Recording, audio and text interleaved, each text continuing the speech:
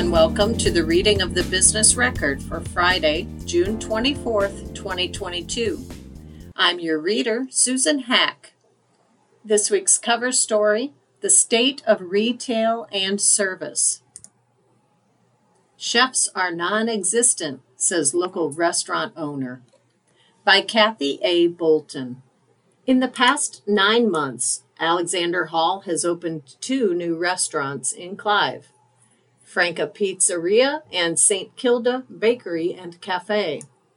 While Hall has been able to find staff to work in the dining area of the 2 Clive restaurants and his 3 other locations, finding and keeping chefs as well as other back-of-house staff has been difficult. The chefs are non-existent, Hall said during the Business Record's Project 515 virtual discussion in early June on the retail and service industries. We could hire 10 chefs right now. We've had the problem where they'll come for the interview, they'll come for the trial. We offer them a job and they just don't turn up. We hired 3 people recently and they didn't turn up on opening day, he said. The struggle to find restaurant staff is not unique to Hall. Restaurants nationwide are having similar experiences. According to the U.S. Bureau of Labor Statistics data from April, 5.6% of people who worked in the accommodation and food services industry quit their jobs, the highest percentage of any sector listed. The quit rate for all private industry sectors in April was 3.2%.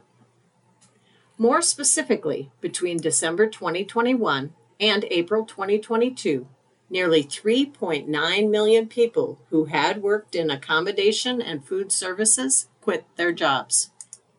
The professional and business services sector had the second highest number of people quitting their jobs at 3.7 million. The job opening rate in the accommodation and food services sectors was 9.9% and 9.2% in March and April, respectively, according to the Labor Department. The rates were the highest among all the sectors monitored. Nobody's seen anything like this before, Jessica Dunker, president and CEO of the Iowa Restaurant Association, said in a separate interview. It isn't even about wages anymore. Our wages are going up steadily. People don't want to come back and work in our industry, she said. Hall, who operates 3 St. Kildas and 2 Franca Pizzerias in the Des Moines area, said the people who work in the restaurant's kitchens are working long hours. He said he's also now working 5 days a week, filling in where needed in the 5 restaurants. What's happening now is other restaurateurs are starting to pay too much for labor because they're trying to get the labor, and this crunches labor costs, Hall said. We're all just trying to keep the employees we have very happy. Late last week, online hiring platform Indeed.com listed 38 full-time job openings for chefs in the area, with annual salaries ranging from $35,000 to $100,000. Several listings noted they were, quote, urgently hiring. Dunker said it's becoming increasingly common for restaurant managers to try to entice workers away from competitors with attractive benefits packages and higher pay. For a while, restaurants will be able to charge higher prices to cover the wage inflation and skyrocketing costs of food and supplies, she said. We're starting to approach that threshold of what people will pay for a pizza or sandwich, Dunker said. Right now, we're not seeing reduced bodies coming through the doors. Customers are ordering differently. They're drinking water. They aren't getting an appetizer. They're not tipping as generously. They're still coming out, but that can change. And then we have a whole lot of other issues, she said. In a related story, Project 515 panelists talk about Valley Junction and East Village. The Business Record hosted a virtual Project 515 panel discussion on the retail and service sector in early June. The conversation was moderated by senior staff writer Kathy Bolton. The following are excerpts of panelists' responses to questions they were asked. The panelists included Tyler Dingle, Senior Vice President of CBRE Hubbell Commercial; Steve Freevert, Executive Director, Historic Valley Junction Foundation; Alexander Hall, Owner-Operator of St. Kilda's Restaurants; Aaron Hyde, Vice President and Associate Advisor of JLL Des Moines; and Cassie Sampson, Owner-Operator of the East Village Spa. Tyler and Aaron, you both attended the International Council of Shopping Centers Real Estate Convention in Las Vegas in May. Share a couple of your top takeaways from that convention. Aaron Hyde. The whole narrative of store closures is behind us.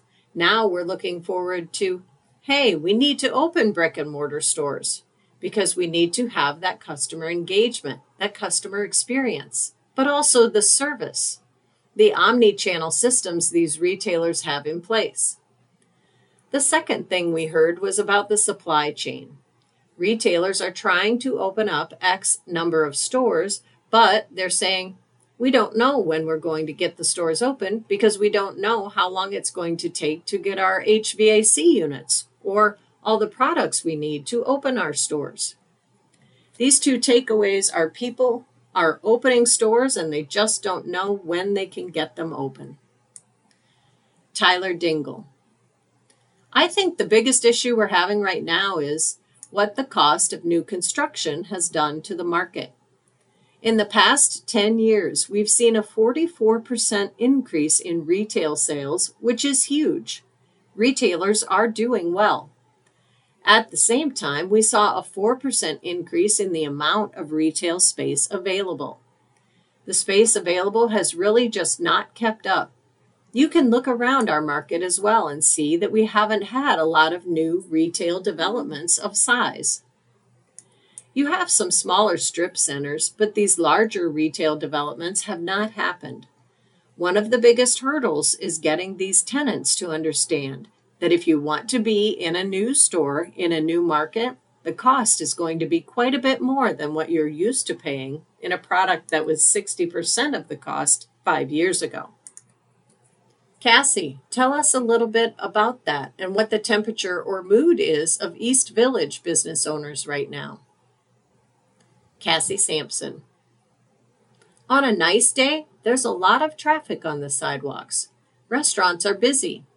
East Village Spa is at capacity just about every day of the week. We have a wait list of 8 to 10 every day of the week, plus a longer wait list for Saturdays. We are just about fully staffed, but we still have COVID taking out employees for 10 days at a time. That's a challenge, and it's a challenge in the East Village. Occasionally, you'll see a sign up that a business is closed early due to a lack of staffing. We're all noticing that some of our busier days are shifting.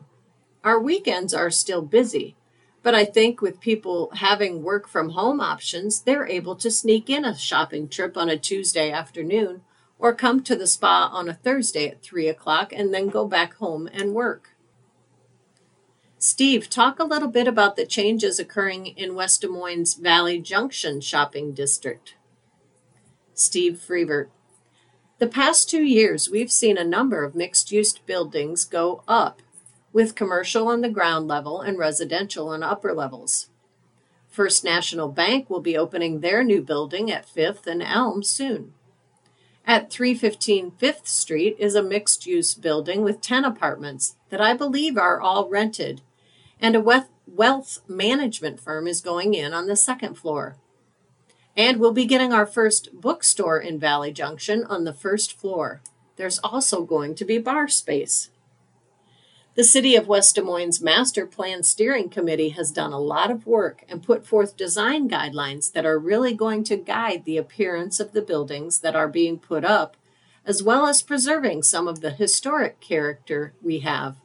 That's really crucial. Panelists also talked about the East Village, an area between the state capitol complex and the Des Moines River that includes retail, service-oriented businesses, restaurants, and bars. Alexander Hall. East Village is by far my least performing store. That store before COVID, we switched from one brand to another brand, thinking pizza would be better. A St. Kilda's Cafe had been located at 111 East Grand Avenue. Now Franca Pizzeria is located in the space. We lost a lot of lunches. We used to have a very good lunch business there. We do good business at night and on the weekend, but the lunchtime business, there's not one car parked on that whole street, especially in the winter. We've struggled in the East Village. The East Village really needs to have a look at what its identity is. Valley Junction has done a really excellent job of getting everybody to work together as a team. The East Village doesn't seem to have quite as good of leadership as Valley Junction does. We would like to see more retail, but the problem is that the lease rates are so high that only restaurants can go in. Retail has trouble paying $30 a foot. So they put more restaurants in, and it dilutes the customer base. The East Village needs more retail. We need hair salons. We need some different things to drive more traffic. Cassie Simpson. Valley Junction is lucky to have Steve Freevert. The East Village doesn't have an office. We don't have any employees. It's just volunteer-based organizations. That's a differentiating part of the village. I've been here since 2007.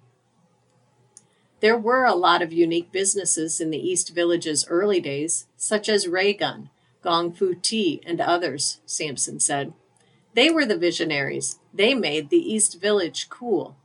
The unfortunate irony is when a neighborhood gets really desirable, it drives up the lease rates, and it makes it harder to attract more businesses like the ones who were visionary. Our next story is a letter from the president and CEO of Business Publications Corporation, Susanna DeBaca. Business Publications Corp. Honored for commitment to quality and community. A commitment to community and quality has been the foundation of Business Publications Corp. Since Connie Weimer launched the company nearly 40 years ago. That focus was recognized recently as our national industry associations honored our flagship products, the Business Record and DSM Magazine, for excellence. At BPC, our mission is to inform, inspire, elevate, and celebrate our communities through communication, connection, and recognition. This mission has served as our North Star, never more so than through the disruption of the last few years. While many media brands have contracted or disappeared, we've expanded our team and our coverage in order to serve our communities with top quality news and information, as well as meaningful community conversations and events. Our peers across the nation have taken notice. At the recent Association of Area Business Publishers annual conference, the Business Record was recognized with 4 awards. Under the leadership of group publisher Chris Konetsky and editor Emily Barsky, our twice-daily flagship e-newsletter, the Business Record Daily, received a bronze medal for Best Overall Newsletter. The Business Record was also honored with a bronze medal for overall excellence. Additionally, staff writer Sarah Bogards received a gold medal for explanatory writing for her 3-part series on the decline of Iowa's birthing units. Fearless, our weekly newsletter focusing on women's leadership and business issues, edited by Emily Kestel, received the gold for Best Specialty Newsletter for the 2nd year in a row. Earlier this year, DSM Magazine was honored for excellence by the City and Regional Magazine Association. Under the leadership of Editor-in-Chief Christine Riccelli, DSM was recognized for general excellence. Inclusion Magazine, a specialty publication produced by DSM, was recognized for excellence in the Best Ancillary Publication category for the second year in a row. Our entire editorial, design, sales, and administrative staff contributes to our effort to produce our publications. Each deserves thanks and recognition for their part in these honors. It is meaningful to be recognized by peers, but we don't do our work to win awards. We do it to serve you, our readers, and the communities we cover. After all, we are a part of that same community. Indeed, if you go to a local event, there's a good chance you'll run into one or more BPC team members there. And we are dedicated to spotlighting the businesses, organizations, and people that make Greater Des Moines a better place for all of us. We understand that we are all in this together, and we promise to keep being there for you and with you, our readers, sponsors, and advertisers, and community members. We appreciate your support, and we invite you to continue on this journey with us as we maintain our focus on high-quality, local journalism that makes a difference. Next, building a community-funded model of journalism. A look at 3 Iowa examples by Joe Gardiaz. Editor's note: this is the second installment of a 2-part series looking at challenges to business models in the media industry and the possibility of more community-funded models. This piece looks at 3 examples in Iowa. Across the United States, new models of community-funded journalism have emerged over the past several years as news organizations have recognized that traditional business models that rely on advertising and subscription revenue are increasingly less relevant in a highly fragmented digital media market. Nonprofit news organizations in a number of cities are receiving sustainable philanthropic funding through community foundations and a range of other public and private foundations that are recognizing the value of maintaining the watchdog role on government and public institutions that independent news reporting provides. While the development of community news funds and philanthropically supported journalism is in nascent stages in Iowa relative to many other states, there are several models operating in Iowa. The Business Record spoke with leaders of 3 organizations: Iowa Watch, the Iowa Capital Dispatch, and the Western Iowa Journalism Fund, for an update on what they have accomplished and their outlook. The Iowa Center for Public Affairs Journalism, Iowa Watch. Iowa Watch, a nonprofit news outlet that provides free, shared content to news organizations, was launched in 2010 with a vision of, quote, leading investigative journalism in Iowa through collaboration, training of future journalists, and efforts to increase the understanding of the role of journalism in a democracy, end quote. It was founded by Stephen Barry, a Pulitzer Prize-winning investigative journalist and an associate professor of journalism at the University of Iowa, and Robert Gushee, Jr., a journalist who helped launch the Wisconsin Center for Investigative Journalism at the University of Wisconsin-Madison in 2009. For the past decade, it was led by veteran Iowa journalist Lyle Mueller, who was succeeded in 2019 by Suzanne Banke as its executive director and editor. Over the past 12 years, the nonprofit has trained and mentored student journalists in writing investigative articles for publication by local news organizations, with the aim that their work meets the high standards expected of professional journalists. In April, Iowa Watch announced plans to merge with a larger regional nonprofit news outlet, the Midwest Center for Investigative Reporting, also known as Investigate Midwest. Banke, who spent the majority of her 25-year journalism career in various editing positions with the Des Moines Register, was most recently editor of the Business Record. In her current role, she has been directly involved in fundraising for Iowa Watch and has kept the pulse of efforts nationally. I really feel like in the last 4 or 5 years, nonprofit news funding has grown nationally, Benke said.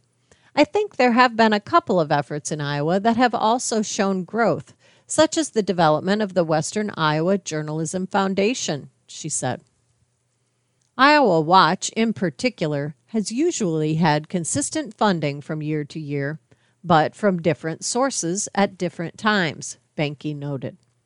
There are some years where there might be more stipends or grants for Iowa Watch projects.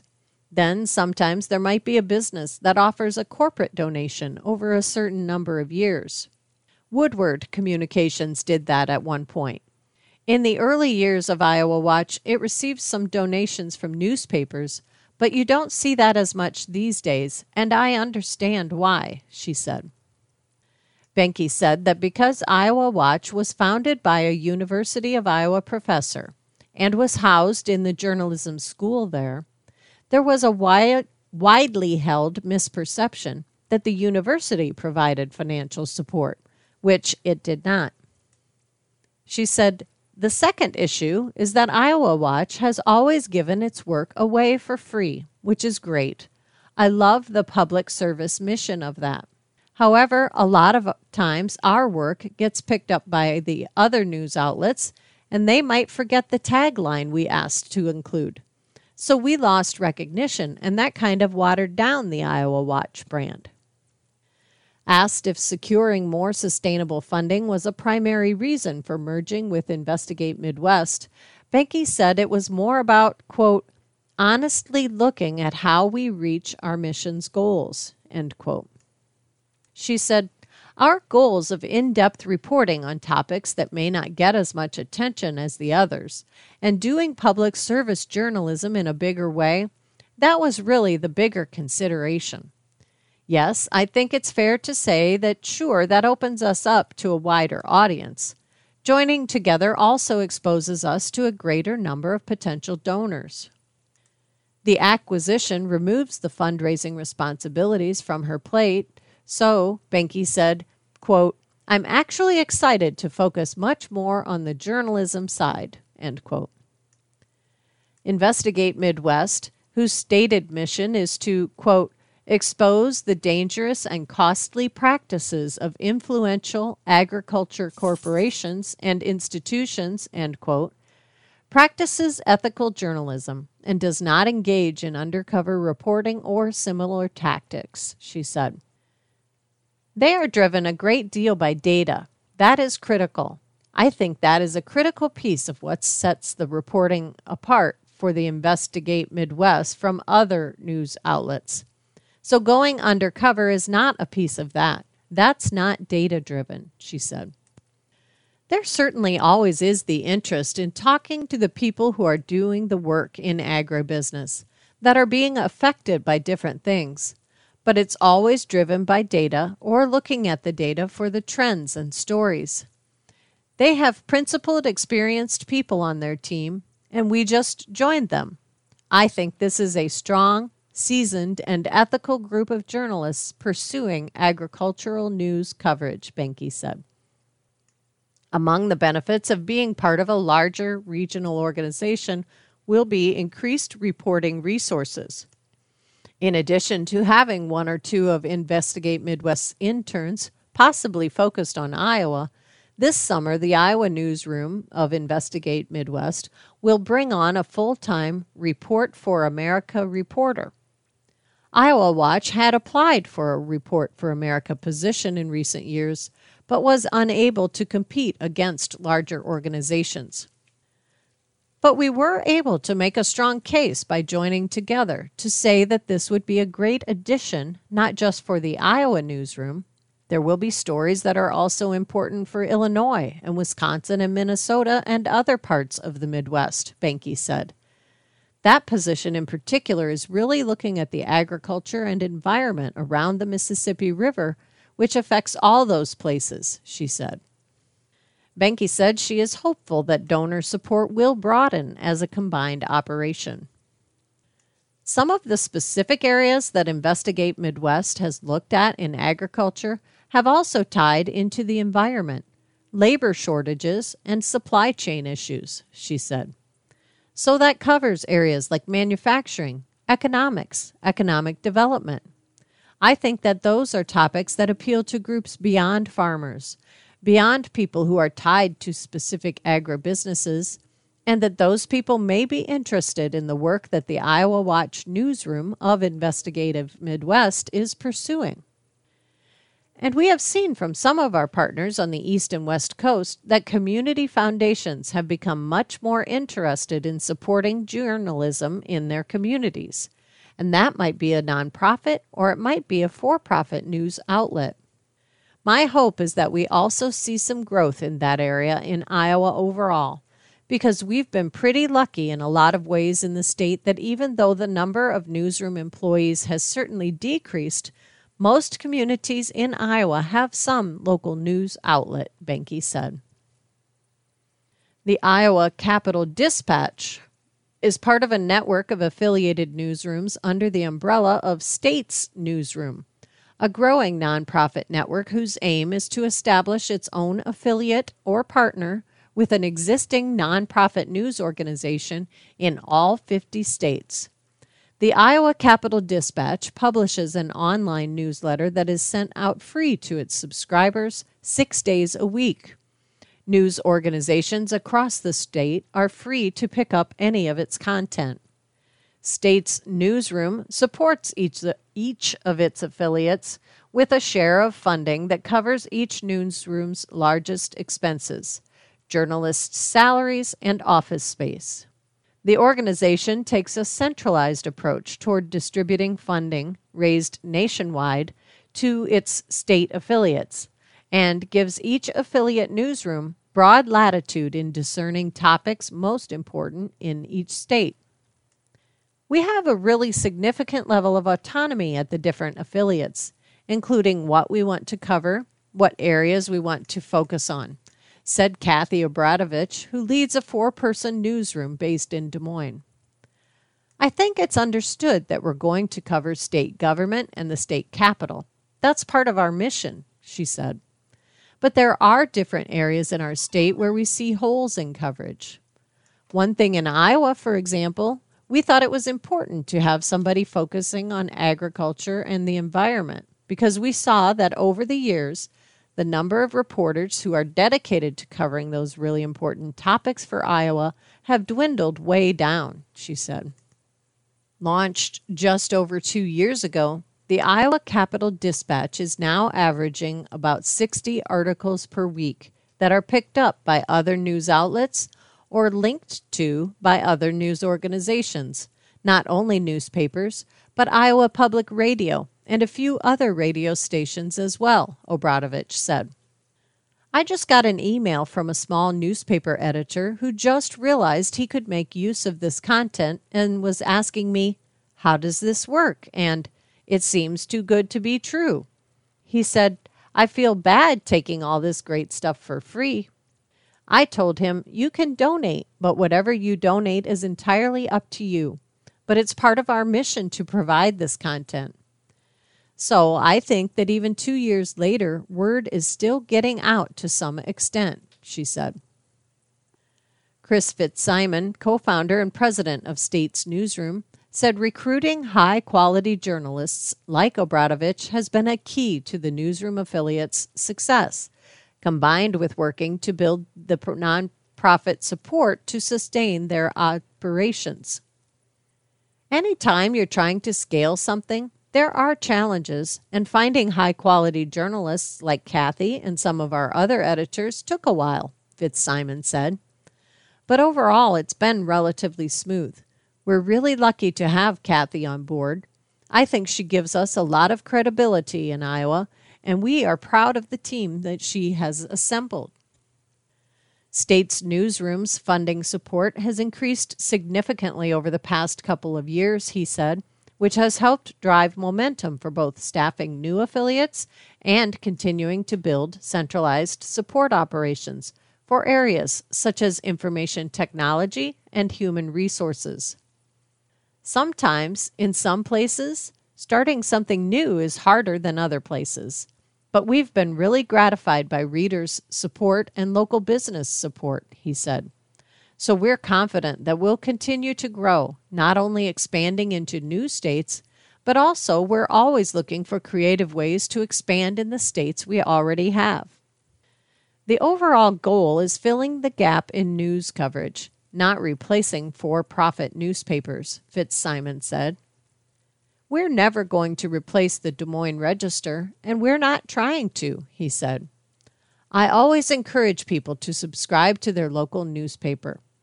But local newspapers can't, with the current business model, cover things the way they used to. That's where we come in, to try to fill the gap. You'll notice the Register reprints a lot of our stories, and we're thrilled about that, just like we're thrilled when the Oelwein Daily Register reprints them, he said.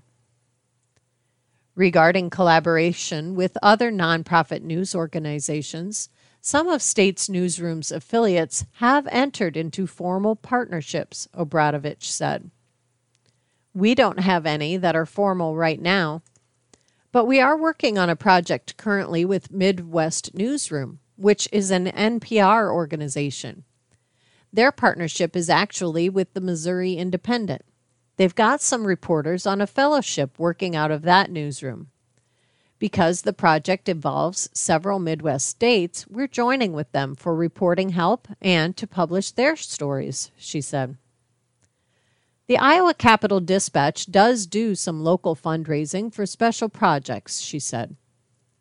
For example, I'm working on hiring an intern, so that is something that we would pay for out of our local fundraising, she said.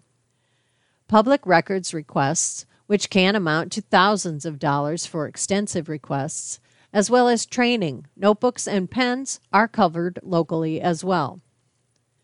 What we're doing at the moment here is just trying to get more regular freelance help to expand our content availability and give our reporters an opportunity to work on some longer-term stories, Obradovich said. I am just very proud of the way we've managed to grow this news outlet from pretty much zero to the number of followers that we have, she said. We don't rely too much on page views as a metric, but our page views have grown a lot. You're listening to the reading of the Business Record for Friday, June 24th, 2022 on IRIS, the Iowa Radio Reading Information Service for the Blind. Continuing with our story on the community-funded model of journalism, the Western Iowa Journalism Fund. Kyle Muson loves all the experimentation that's going on around the country. As the for-profit model is struggling, there are many more nonprofits that we could talk about all over the place, said Munson, the former Des Moines Register columnist and now corporate communications specialist. He co-founded the Western Iowa Journalism Foundation with Doug Burns, owner and publisher of the Carroll Times-Herald. Our approach from the beginning was meant to be a deep infrastructural solution to all of this, Munson said. So while there are a lot of organizations out there that are in some cases providing content that can then be shared freely and republished by existing newspapers and other news organizations, we from the start were trying to figure out the funding model, he said. The foundation looked at the Seattle Times ongoing project in which it developed investigative news funds to which community members could donate to support coverage of issues important to them, such as racial equality. So there were some precedents, Munson said, but we were unique in tackling this region, arguably one of the hardest regions to tackle, an entire rural region of the state where the news deserts can be extreme, he said. Among the allies of the Western Iowa Journalism Foundation has been Microsoft Corp. They have various projects that are intended to help local newsrooms, and even in just giving their time and counsel for great Zoom sessions, Munson said. That's been an ongoing relationship, and we have relationships like that we have been developing. I think that's recognition that what we are doing with the Western Iowa Journalism Foundation is important for these newsrooms. And we have some great local independent newsrooms. It's also a lab to figure out how to tackle this funding more broadly. I think the work we're doing here can apply nationally, Munson said. The funding support to the newspapers is really keeping their participating newsrooms in existence, Munson said.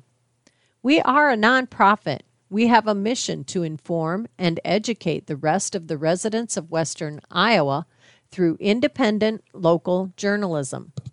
Everything that we award is tied to the reporting and the results of that reporting. So we're helping these for-profit newsrooms. It doesn't have to be a for-profit newsroom that receives funds, but that's the traditional model in these communities, he said. Burns is the third-generation owner of the Carroll Times-Herald. Because his news organization receives funding from the foundation, he is not a member of the foundation's board and does not participate in funding decisions. We started running into some rough waters, so we began looking at some alternative mechanisms for funding, he said in March during a panel discussion on the future of journalism. So with my friend Art Cullen and my very close friend Lorena Lopez, who is the editor and founder of La Prensa, we were able to secure funding and get nonprofit approval within the last year. And I think I can speak for them that if not for the Western Iowa Journalism Foundation, our newspapers would be closed right now, he said. Both Lopez and Cullen concurred with Burns' assessment in subsequent interviews. Lorena Lopez established La Prensa in May 2006 and for nearly 15 years has been publishing the Spanish-language newspaper, which is distributed free on a bi-weekly basis. Currently, 6,000 copies of the newspaper are distributed. She began covering news of interest to the Latino communities in Carroll, Denison, and Storm Lake, initially with help from her son, Carlos, who was in college at the time. After the initial 4 years, La Prensa expanded to Perry and Des Moines, and later added Cherokee and Spencer to its coverage area. She has been a one-person news operation for a number of years, but that is changing with the help of the foundation. Lopez, who emigrated from Nicaragua, said free distribution of news is a model that she grew up with in her home country. However, the idea of raising money to support her news operation was foreign to her. Burns persuaded her to join him in putting the Facebook grants their papers had received into starting the foundation. So she risked the $5,000 grant she had received to help seed it. The foundation's support, approximately $18,000 to date, has enabled her to supplement printing and other costs, as well as to fill her gas tank to travel from one city to another to report on local stories. Through the foundation, a local family is funding 2 journalism students from Iowa State University to work as interns at the paper. She is looking forward to a grant from the foundation to fund a full-time reporter. That has been a blessing because advertising revenue continues to be bad, she said. Lopez sees a clear mission in providing, quote, good, objective information about what is going on in our local communities and our government, end quote.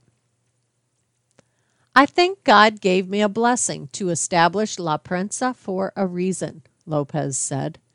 I cannot handle injustice in the minority communities. My blood boils when people are misinformed.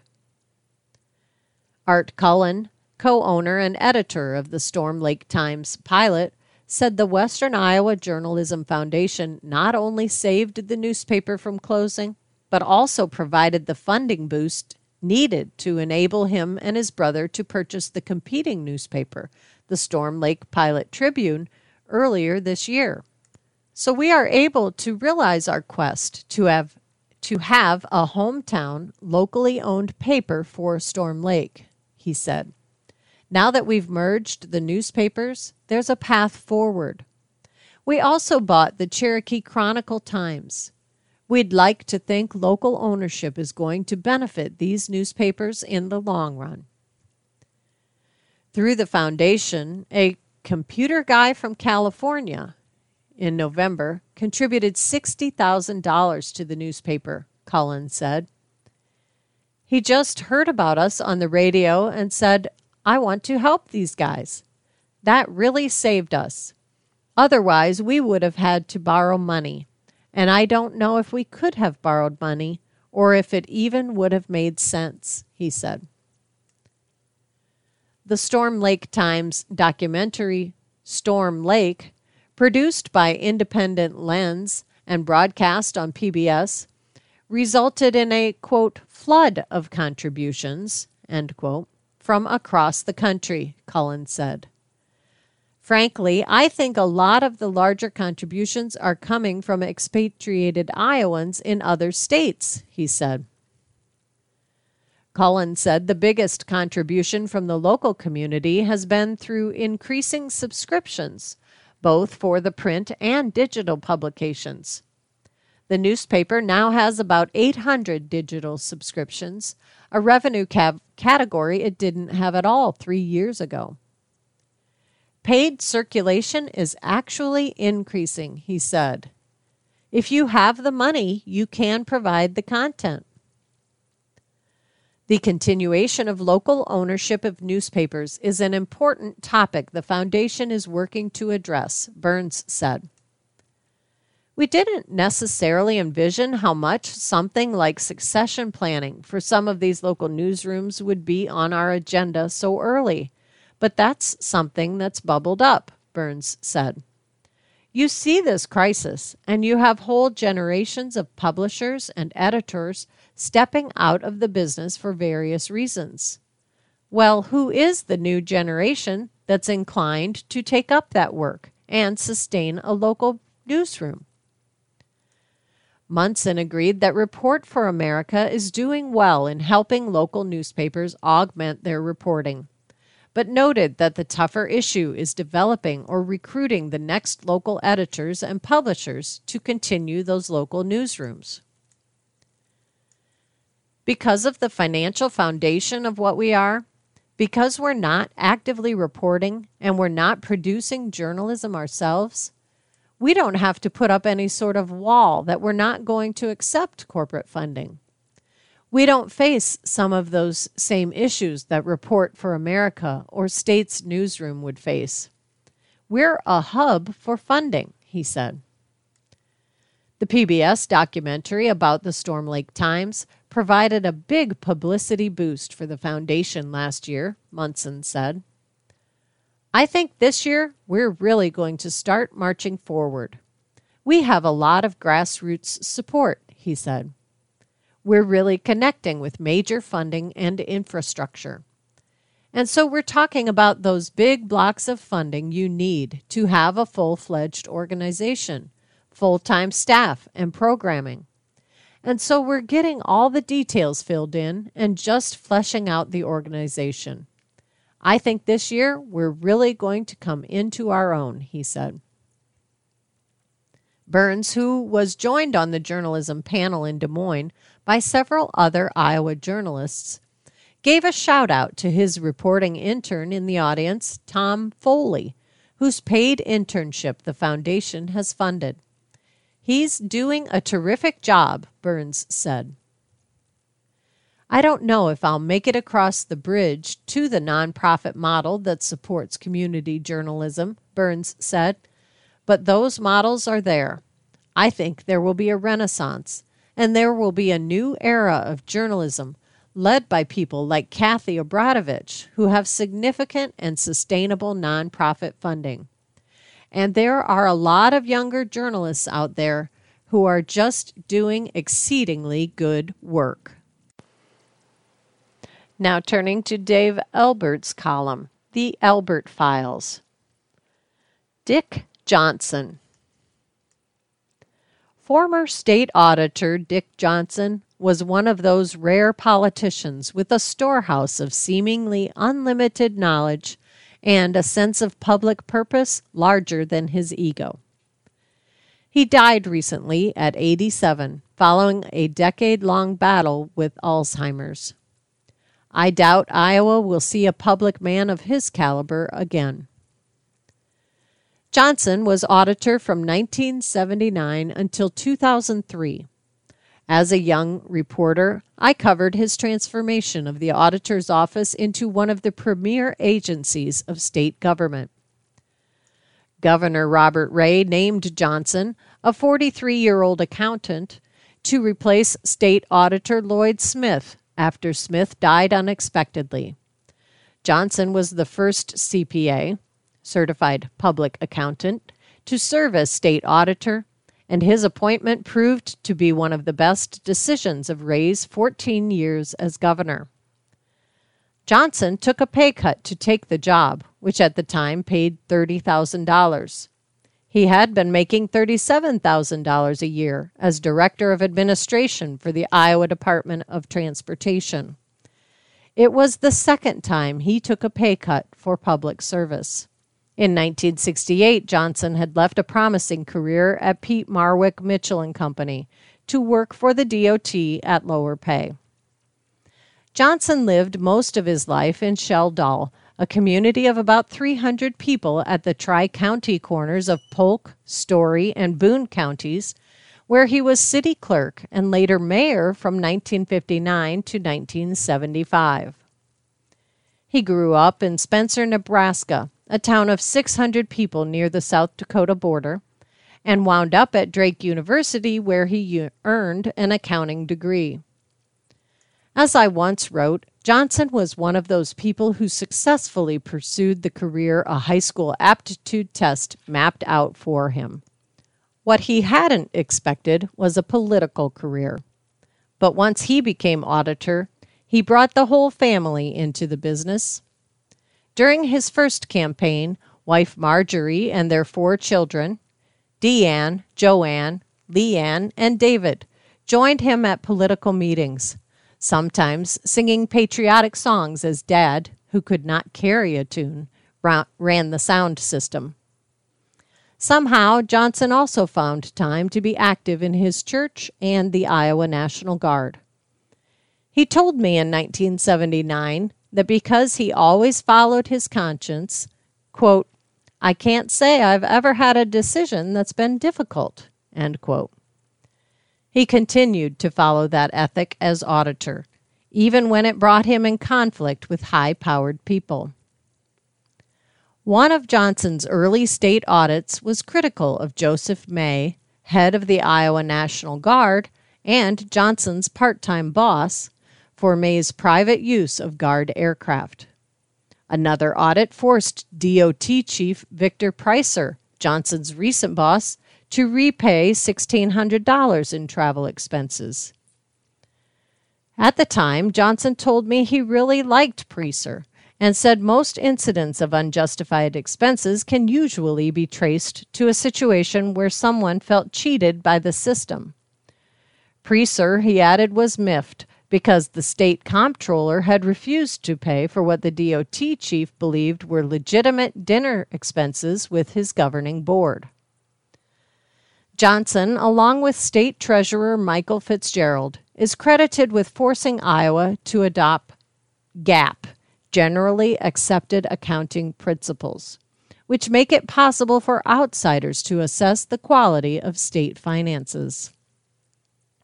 They did that over the objections of many politicians, including Governor Terry Branstad. Johnson had a long-running battle with Branstad over how to manage and report state finances that began when Johnson criticized the governor's use of public aircraft to attend political meetings. Much of the dispute focused on Branstad's creation and management of a statewide fiber optic network, which the governor initially said would cost about $50 million, but wound up costing $500 million, and which never lived up to expectations as a tool for advancing education and cultural programs. Writing about that dispute in 1994, Register political columnist James Flansburgh created a sentence that serves well as a summation of the auditor's life. Quote, "Without doubt, Johnson's credibility and his reputation for probity and honesty are head and shoulders above those of every ranking politician in the state." From the Business Record's Insider Notebook, Bits and Bites of the Finer Side of Iowa Business. Old Fire Station Comes Full Circle Under New Ownership by Michael Crum. The future of the former Central Fire Station No. 1 will be a nod to its past, one of its new owners said. Malang Properties LLC and Dingle Properties LLC paid $2.3 million for the property at 900 Mulberry Street in Des Moines. The nonprofit Des Moines Social Club purchased the building in 2012 from the city, transforming it into an arts and cultural center. The club made nearly $7 million in improvements to the property, exceeding the group's fundraising total, putting constant pressure on its operating funds, city documents state. A group was put in place in 2019 to reimagine the property, and in 2021 the decision was made to sell the campus, with the proceeds being used to create an endowment at the Community Foundation of Greater Des Moines to support arts and culture. A buyer from Kansas City, Missouri offered to purchase the building, but later backed out of the deal.